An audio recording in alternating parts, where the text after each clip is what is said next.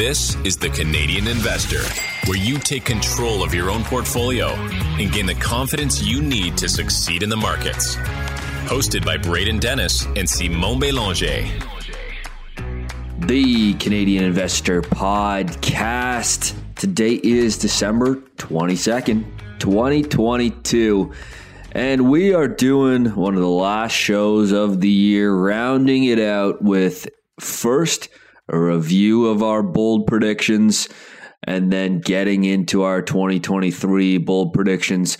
Welcome into the show. My name is Braden Dennis, as always, joined by the enchanting Simon Bélanger.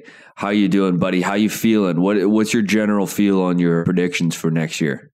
I think they're pretty good. I try to always go pretty bold, so I don't know. I feel it's stuff that I personally think is unlikely to happen, but we'll see. I mean, I think they'll be fun to review, especially this year. I kind of forgot a few that I made, so we had to go back and re-listen to them. Like, oh yeah, I did say that, so it's going to be interesting. Out of 10, how spicy are your hot takes on your boldness here? Yeah, I mean, I think I would be probably 7, 8 out of 10. I mean, I think there's a chance that they will happen. Will they for sure? Definitely below like 25% if I had to guess.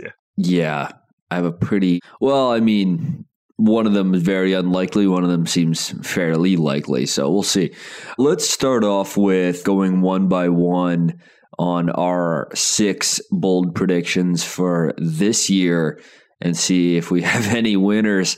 My first one was all brokerages in Canada will go to $0 commissions.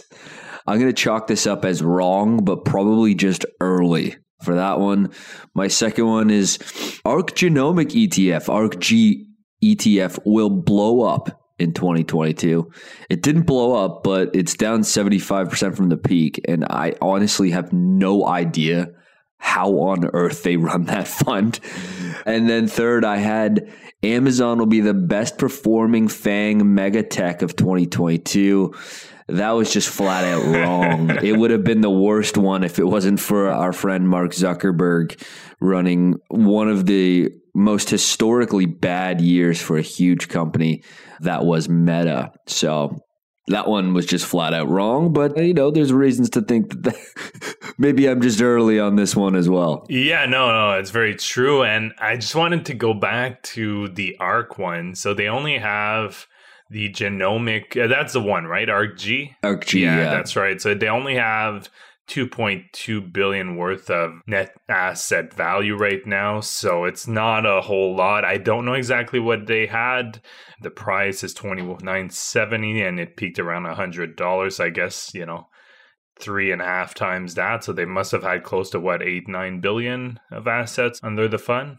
Yeah, I don't know what the actual fund flows were. I know that the ARC Innovation ETF actually had positive fund flows this year, which blows my mind and kind of proves to you they keep pumping the marketing engine. Yeah, we'll see. I mean, this one, if you look at the holdings, we're talking about like micro caps at this point that are in the fund. I'm not sure how they're even doing it. There's some wizardry happening. No, that's true. And look, I mean, I think it might also be, obviously, she gets quite a few appearances on CNBC, and I think it might also be people seeing the big drawdowns and trying to buy the dip, right? Because it's worked pretty well since April of 2020, pretty much, March, April of 2020, when we had the big correction because of the pandemic started. So I think a lot of probably newer investors had seen the prices go significantly down and just assume, look, I'll buy the dip now and it'll probably just go up. Yeah, like this worked last time. What could go wrong? Well, it they probably learned it can always go lower. So it can definitely go lower. All right, what were your 3 last year? Yeah, so my 3 last year, first one was a whiff. So CPP will invest $2.5 billion in Bitcoin as institutional investment in Bitcoin accelerates in 2022. So obviously they did not invest that, although teachers did invest in FTX. I don't know if that was this year or last year. I can't remember when they actually did that funding round. So there's actually that. But I think it was last year. Was it? Or sorry, 2022. Was it this year? Yeah, I'm not sure. I don't know exactly. It was 2021 or 2022. I'll look that up while you're talking. Yeah, so, but at the same time, there's still, I think, definitely some investment that's happening this year. We saw some large asset managers that are actually pouring quite a bit of resources in offering some crypto options to their institutional investors. So I don't think the take up will probably be good this year. Probably not next year as well, but we're seeing them lay the groundwork. And a lot of those investments were actually made after the fall of Celsius and all those more centralized exchanges before the whole FTX thing. On October 2021, Ontario Teachers Pension Fund invested $75 million in FTX International and its U.S. entity, FTX US. In January of 2022, we made a follow-on investment of US $20 million in FTX US. So a combined $95 million in Jan 2022. So this year and in the fall of 21. And this is right from the Ontario Teachers Pension Plan website. They probably got wooed by Kevin O'Leary and his $15 million endorsement deal, who still says that it's not a fraud because he probably doesn't want to repay the $15 million.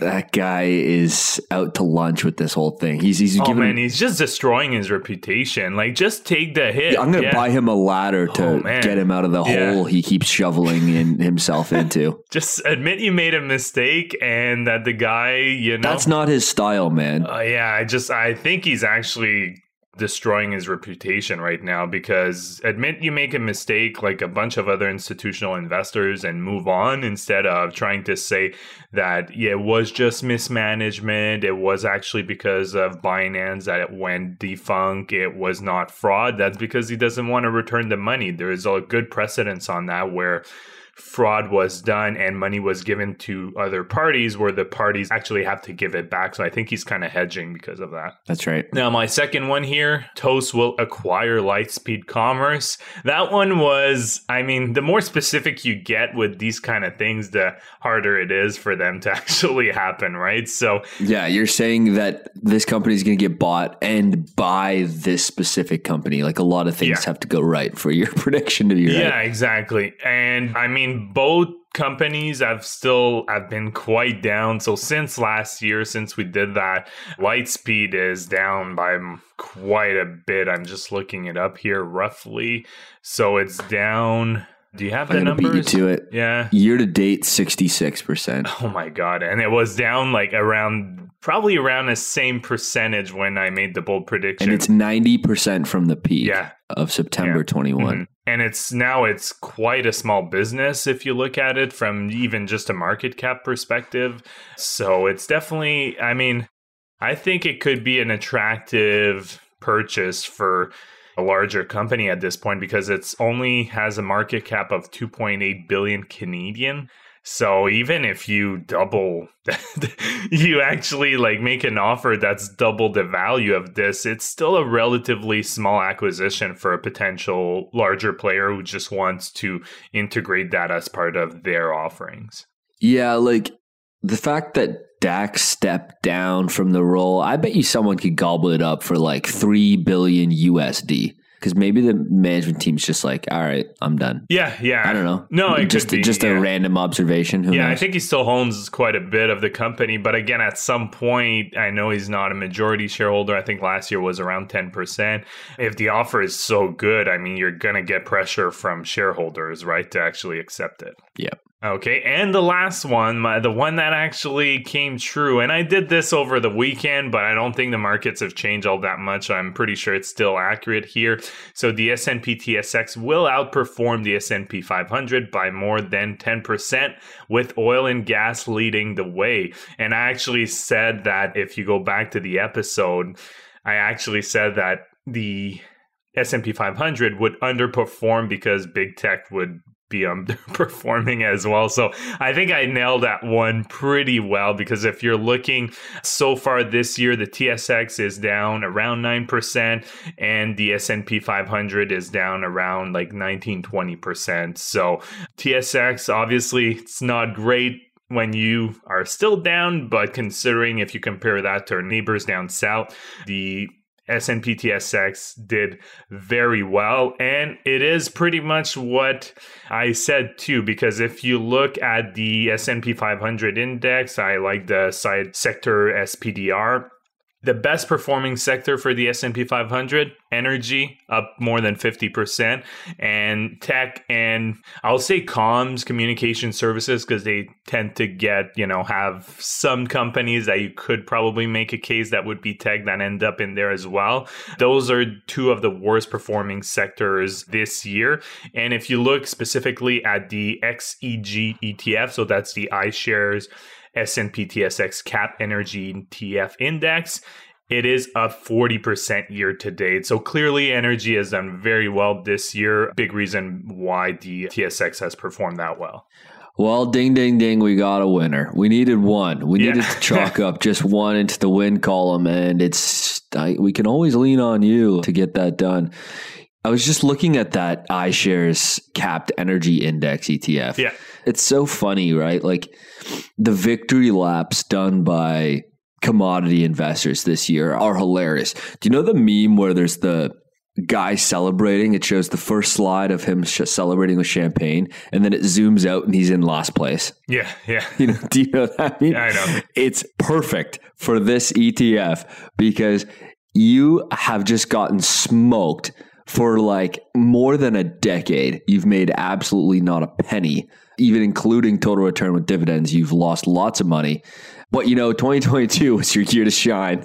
So it's like, take your victory lap while you can. Yeah, that's a good point. And I'm just going to say, too, people who didn't listen to us and had the strong Canadian bias for their investments probably ended up doing relatively well compared to the overall markets this year. Because obviously, Yeah, on the time frame. Yeah. The arbitrary time frame. Yeah, exactly. Because, I guess the human brain likes to look at things from, a year kind of thing. Yeah. You can always pick and choose whatever time frame you want to kind of suit your argument, but it was a good year. To fulfill my bias, Simone, I'm going to take whatever time frame I need. Sports is actually notorious, right? When you watch sports and then they'll throw at you this random stat. In the last 16 games, this player has 15 points. Like, okay, what about the last 25 games? How does that look? He still has 15 points, but...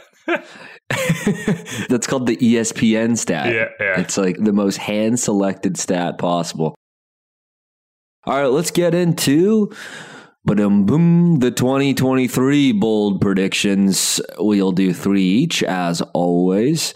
Some of them spicier than others. Some of them, I could see happening. I'll start us off here. Number 1 is my prediction is an AI bubble forms on the TSX Venture. Specifically, I think an AI bubble forming is not even that hot of a take. I think that's consensus going to happen, mostly in private, venture capital markets. But on the TSX Venture specifically, being the breeding ground for tons of frauds, pump and dumps, and our friends at Face Drive will probably make an appearance and reemerge as a AI infused company. So every year there's one hot sector that gets pumped meaninglessly, completely detached from fundamentals.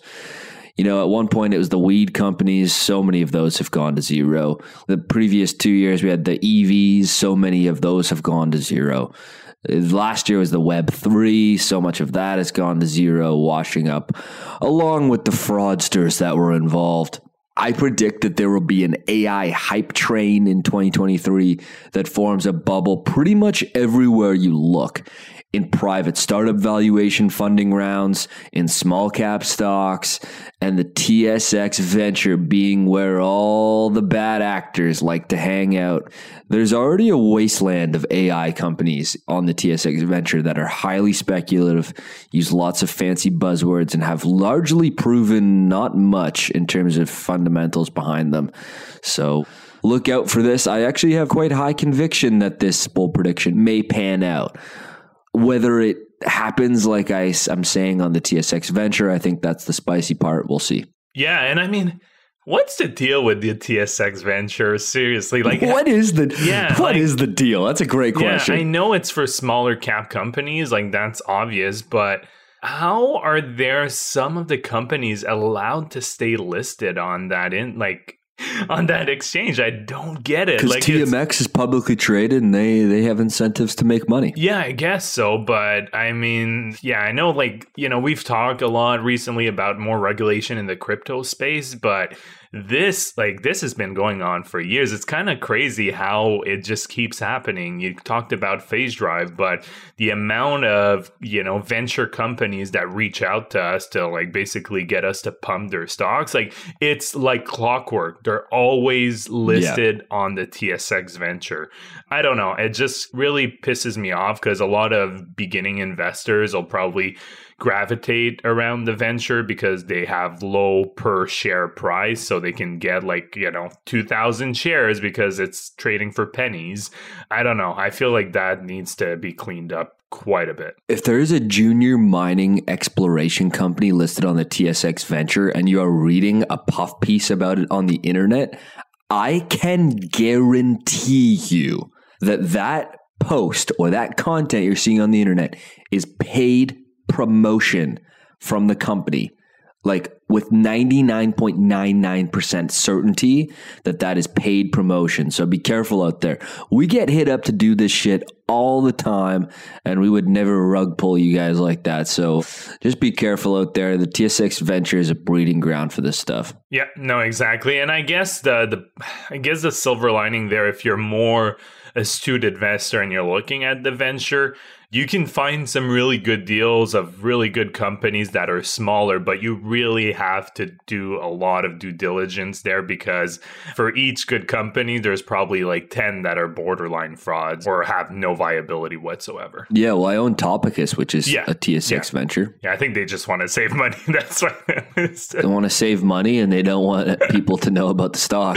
Exactly. So my first bold prediction here, I'll probably, homeowners just mute this for the next couple minutes. Yeah. Homeowners, press the skip button on your phone.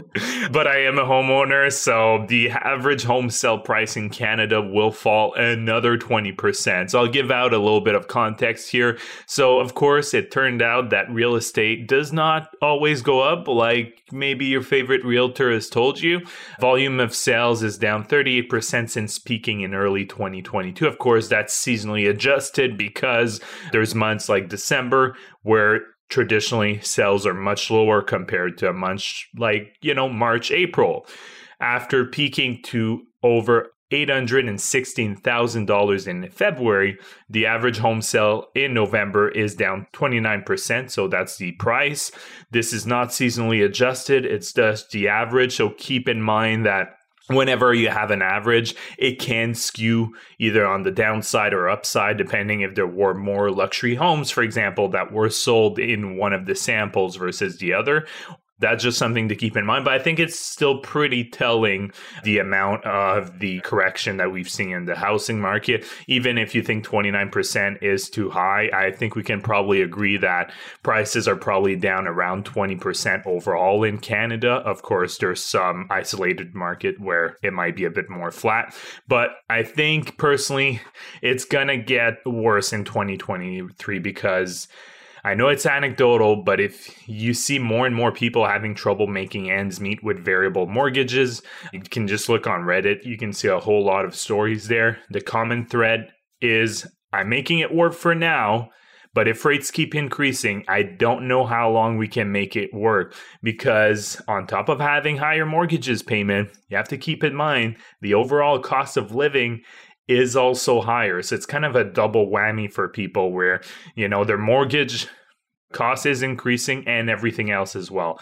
So I've also noticed that there tends to be two common outcomes right now, at least in Ottawa, because we are just looking slowly, because in the next year or two, we're probably going to be looking for something a bit bigger.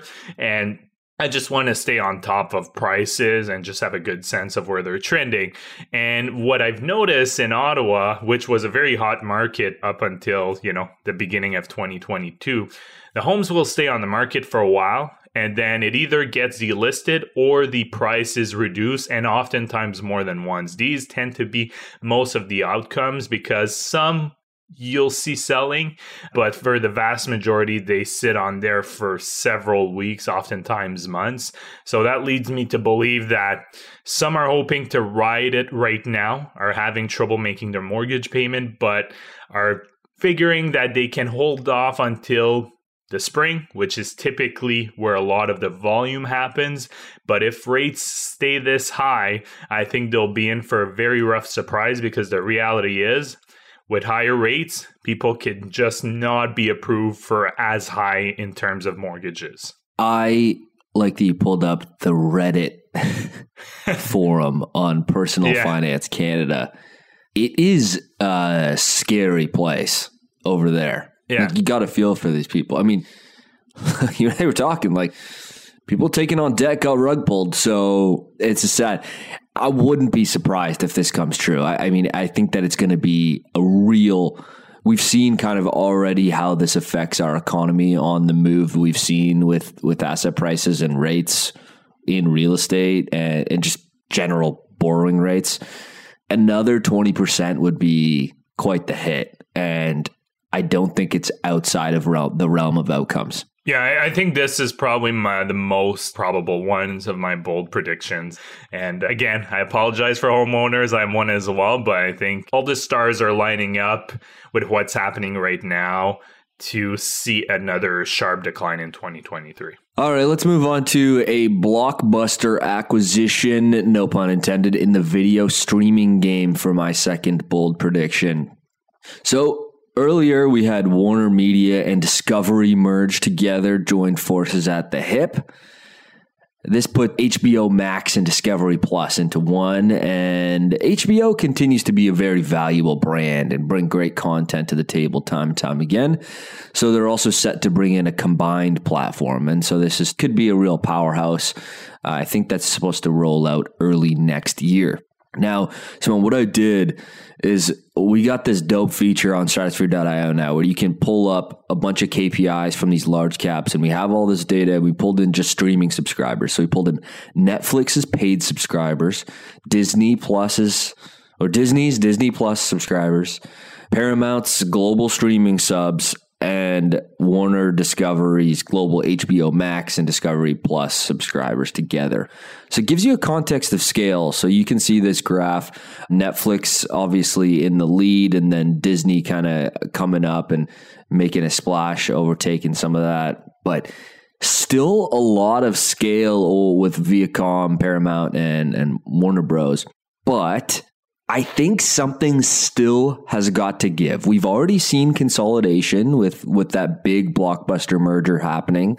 There's still, in my mind, too much competition, because if you include all the other services not included in here, Apple's in the game, Amazon's in the game. There's like other services like Hulu that's bundled into one of these. I forget which one. Is it Paramount? I forget. It's Disney. It's Disney? Yeah, okay. yeah. Oh, it's part of Hulu. Sorry, it's part of Disney Plus. Yeah. True. Okay. Something still feels like it's got to give, in my opinion. Like, these guys are all just fighting each other out. There's just a lot of price pressure, a lot of like pressure to spend a lot of money on content. And I'm just not sure where it all fits into the picture sustainably. The reason for that is if you look at the model before, a lot of these could survive even if they weren't amazing businesses as on the cable package. But like, how many people are really going to have 6 subscriptions to content? Like, it's just completely unrealistic to assume that. And especially in tougher times, there's going to be more and more churn. I mean, and look at the numbers. Look at the graph just completely fall off in terms of growth rates. And so my bold prediction is that Disney, Netflix, or one of the big players in big tech buys Paramount or the newly merged Global HBO Discovery Plus. Now, this would be an absolute field day in antitrust from regulators. So that's why I'm saying that the likelihood of this happening, given that there was just some consolidation, big blockbuster consolidation, the likelihood of this happening, I put it like 0.1%. But we ain't bringing in some spicy takes at like a 1 Scoville. We need an 11 out of 10 here on spicy takes.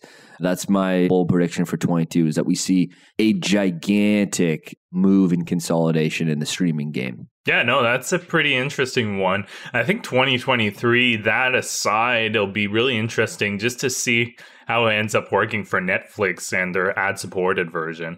Because I think the early verdict is it's not yielding the results expected for advertisers. That I read something about that. I mean, it's still early on, but that's what I saw about their new, because I think it launched in the US a month or two ago. Yeah, it's brand new. I haven't heard a single whisper of it. I almost forgot about it until you brought it up.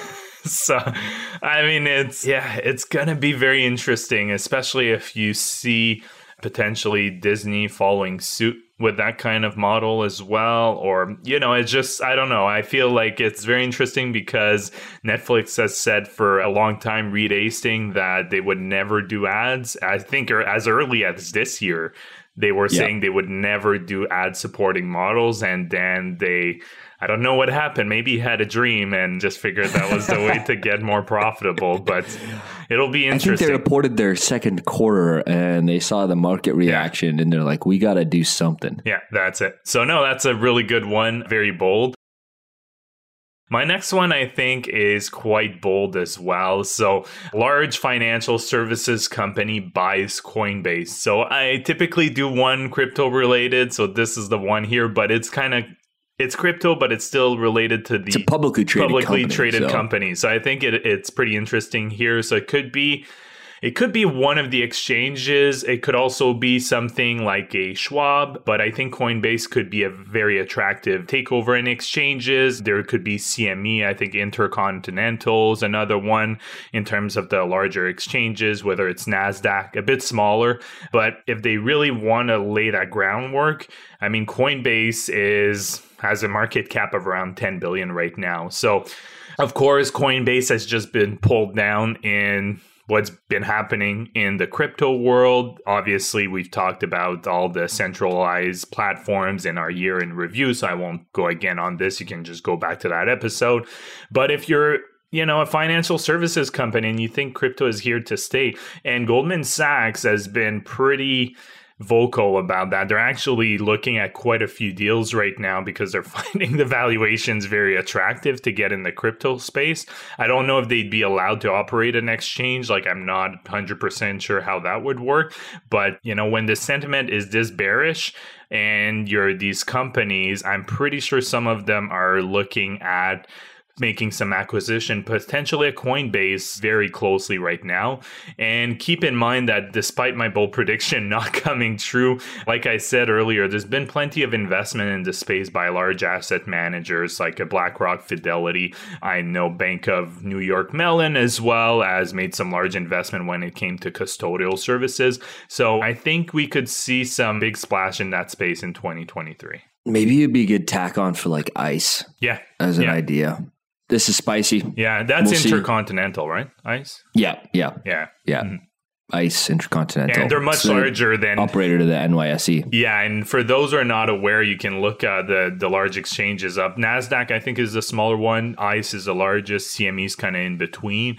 And 10 billion is not that much for them. They're much larger than that. Yeah.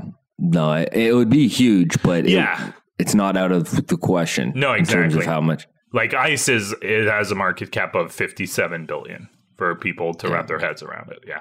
All right, let's talk about is this my third one? Yeah, my third one. And it is that QQQ, which is the NASDAQ ETF, outperforms SPY, which is the S&P 500 ETF, by more than 5%. And the reason that 5% feels high enough for this segment here is the holdings at the top are so similar and they're ridiculous in terms of concentration. Plus, I need one to potentially be right to pad the stats, you know? I'm surprised you didn't choose the vegan ETF instead. Yeah, damn. I should have picked the vegan ETF to win because it's basically QQQ, isn't it? Yeah, a lot of similarities. Let's just say that. Yeah. Yeah, you know what? Switch it out. Like if you look at the holdings, like QQQ, I'll just start calling it the NASDAQ, has Apple and Microsoft 24% of the holdings. If you combine it with Amazon, it's like 30%. Apple, Microsoft, Amazon. Now, the reason that I think that there is opportunity here is high quality tech has gotten mostly too cheap. Like mostly. It got too frothy, but overcorrected too hard in the quality.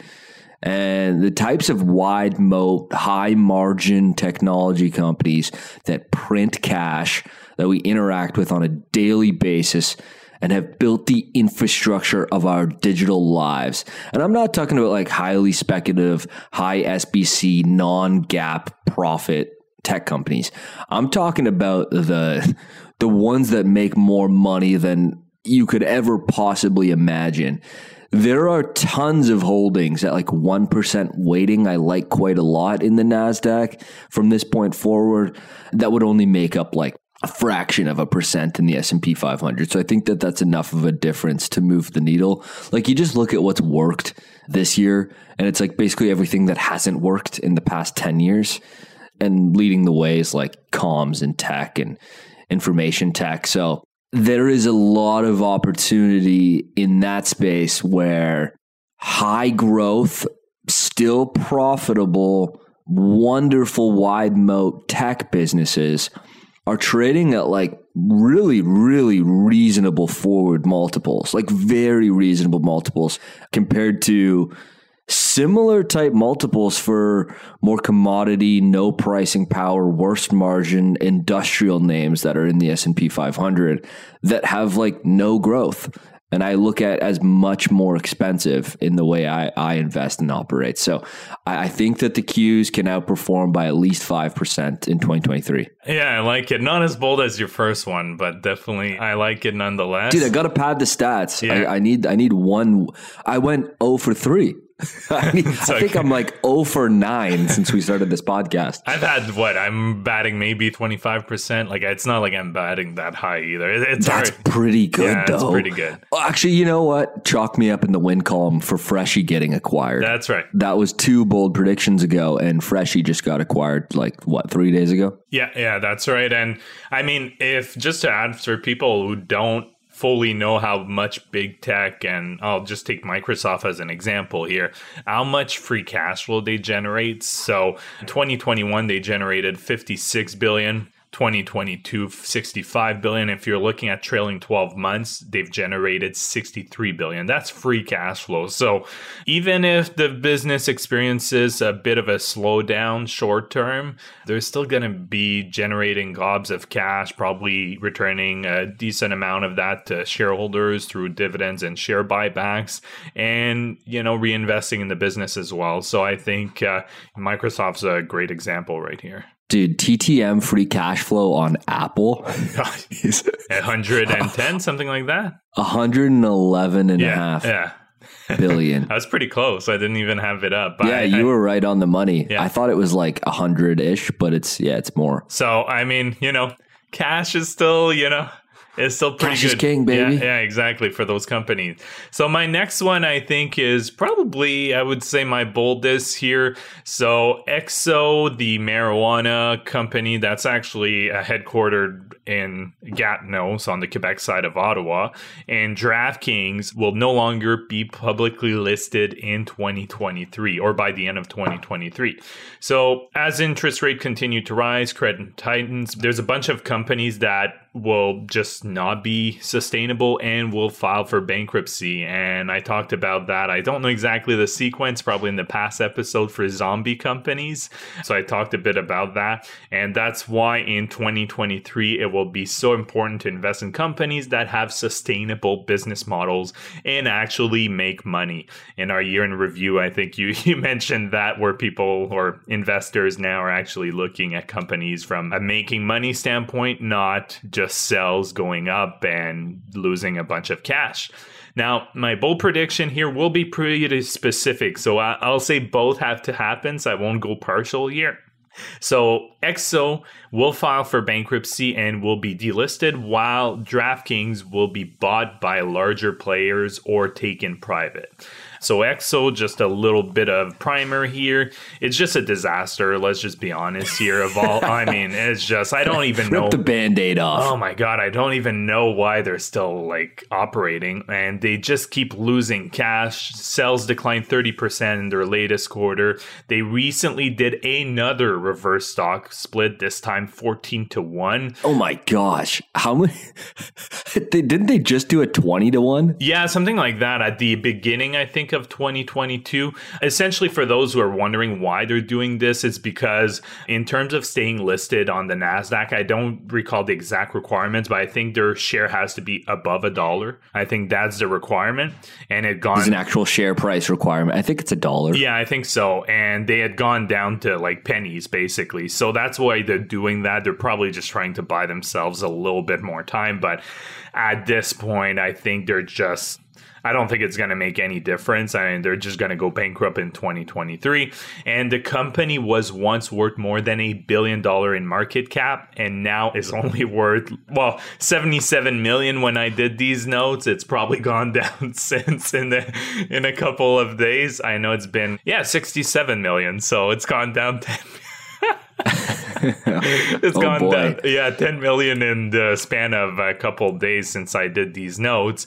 And they only had $78 million in cash as of October 31st and burned $28 million during that quarter in free cash flow. So honestly, I just don't think they'll be able to get financing. So why would you actually pay to buy this company? You may as well just grab the assets in bankruptcy if you're interested in the business. And their share price is so low. There's no one who would actually subscribe to buy shares if they did a secondary offering. Maybe some drug dealers will get together, buy all the distressed assets and sell the weed. Yeah. That could be the arbitrage opportunity of our lifetime. Yeah, maybe. And DraftKings. So DraftKings we've talked about them before. I was pretty harsh on them, and I will still be here. So as of September 30th, cash and cash equivalents were down 35% since the beginning of 2021 to $1.38 billion.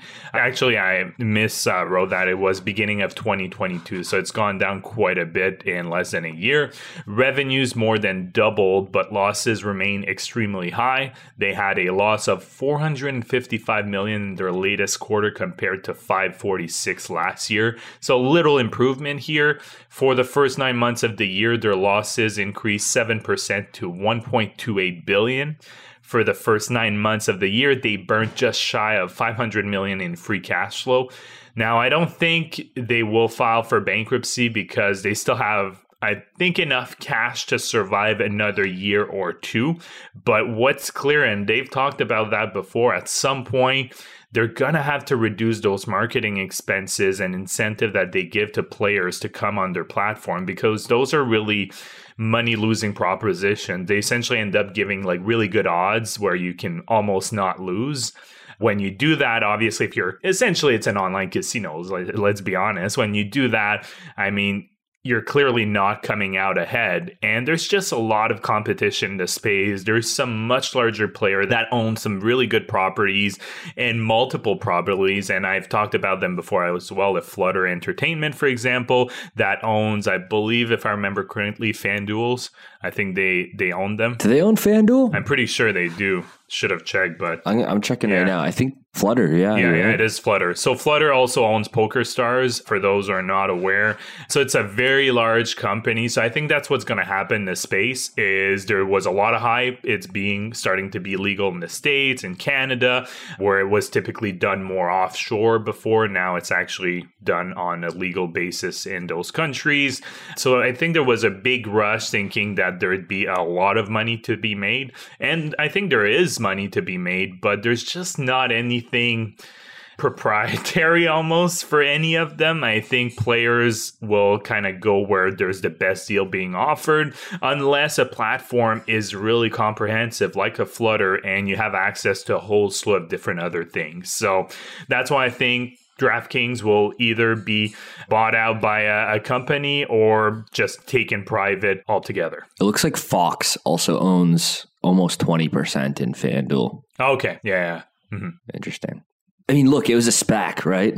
Like everything SPAC got destroyed and DraftKings was no different here. Yeah. But the numbers just don't make sense, right? Like, I mean, their revenues have increased nicely, but once you stop those incentives, like what happens to revenues? That's a big point, right? So yeah, you reduce your costs, but by reducing your costs, you also smash your revenues. The sports gambling market is such a land grab, burn cash strategy, right? It's heavy marketing expenses, and what you talked about is like to really drive engagement and get people to spend their first couple dollars and literally to try to get them hooked on it is give them some ridiculous odds, as you mentioned, like FanDuel or DraftKings. What they'll be like is like Patrick Mahomes to get more than 0.5 passing yards this game. It's like he's going to get that in the first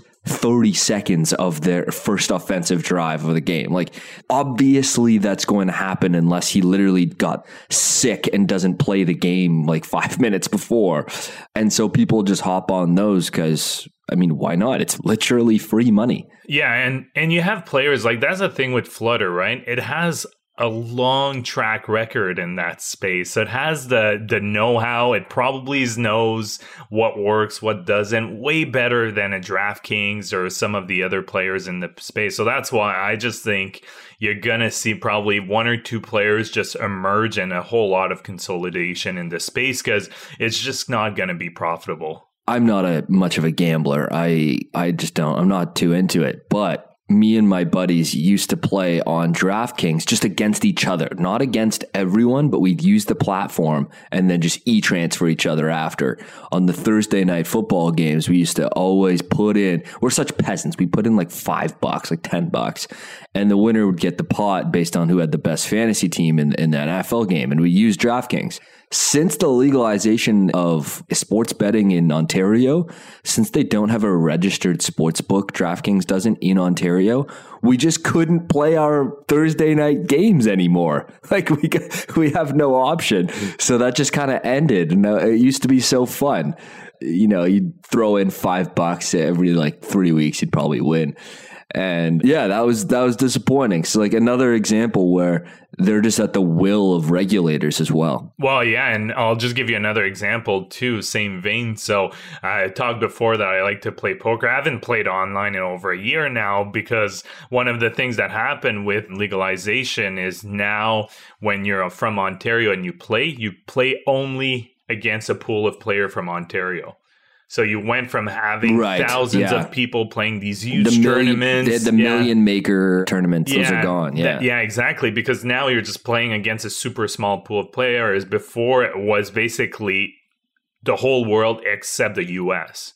So you can imagine that it was a quite large pool. So that's one of the things that kind of annoyed me with legalization. But, you know. Because each company then had to have a registered sportsbook locally, right? Yeah, exactly. And that's an investment they might not want to make. Yeah, because before of that, I think PokerStars must have been, I think they were registered. It changed a few times. For a while, they were in Gibraltar, I think. And then it came back to Canada, I think, on some native reserves because the regulations was kind of murky there. So it kind of has been all over the place, but I think it was a pretty reputable brand. So anyways, that's a little rant on that. But I think, so for that one to come true for me, I'll just finish on that. Exo has to go bankrupt and DraftKings has to be delisted, whether they're acquired by another public company or just taken private. I like it. That is the show. That is the bold predictions for next year. I'm feeling pretty good about some of them. Some of them I just know probably won't happen, but that's okay. That's the whole point of the show. I hope everyone had a great couple days to just enjoy with the fam, take it easy, or, you know, like I said on the last show, maybe you're grinding it out. I see you. I see you. I appreciate you.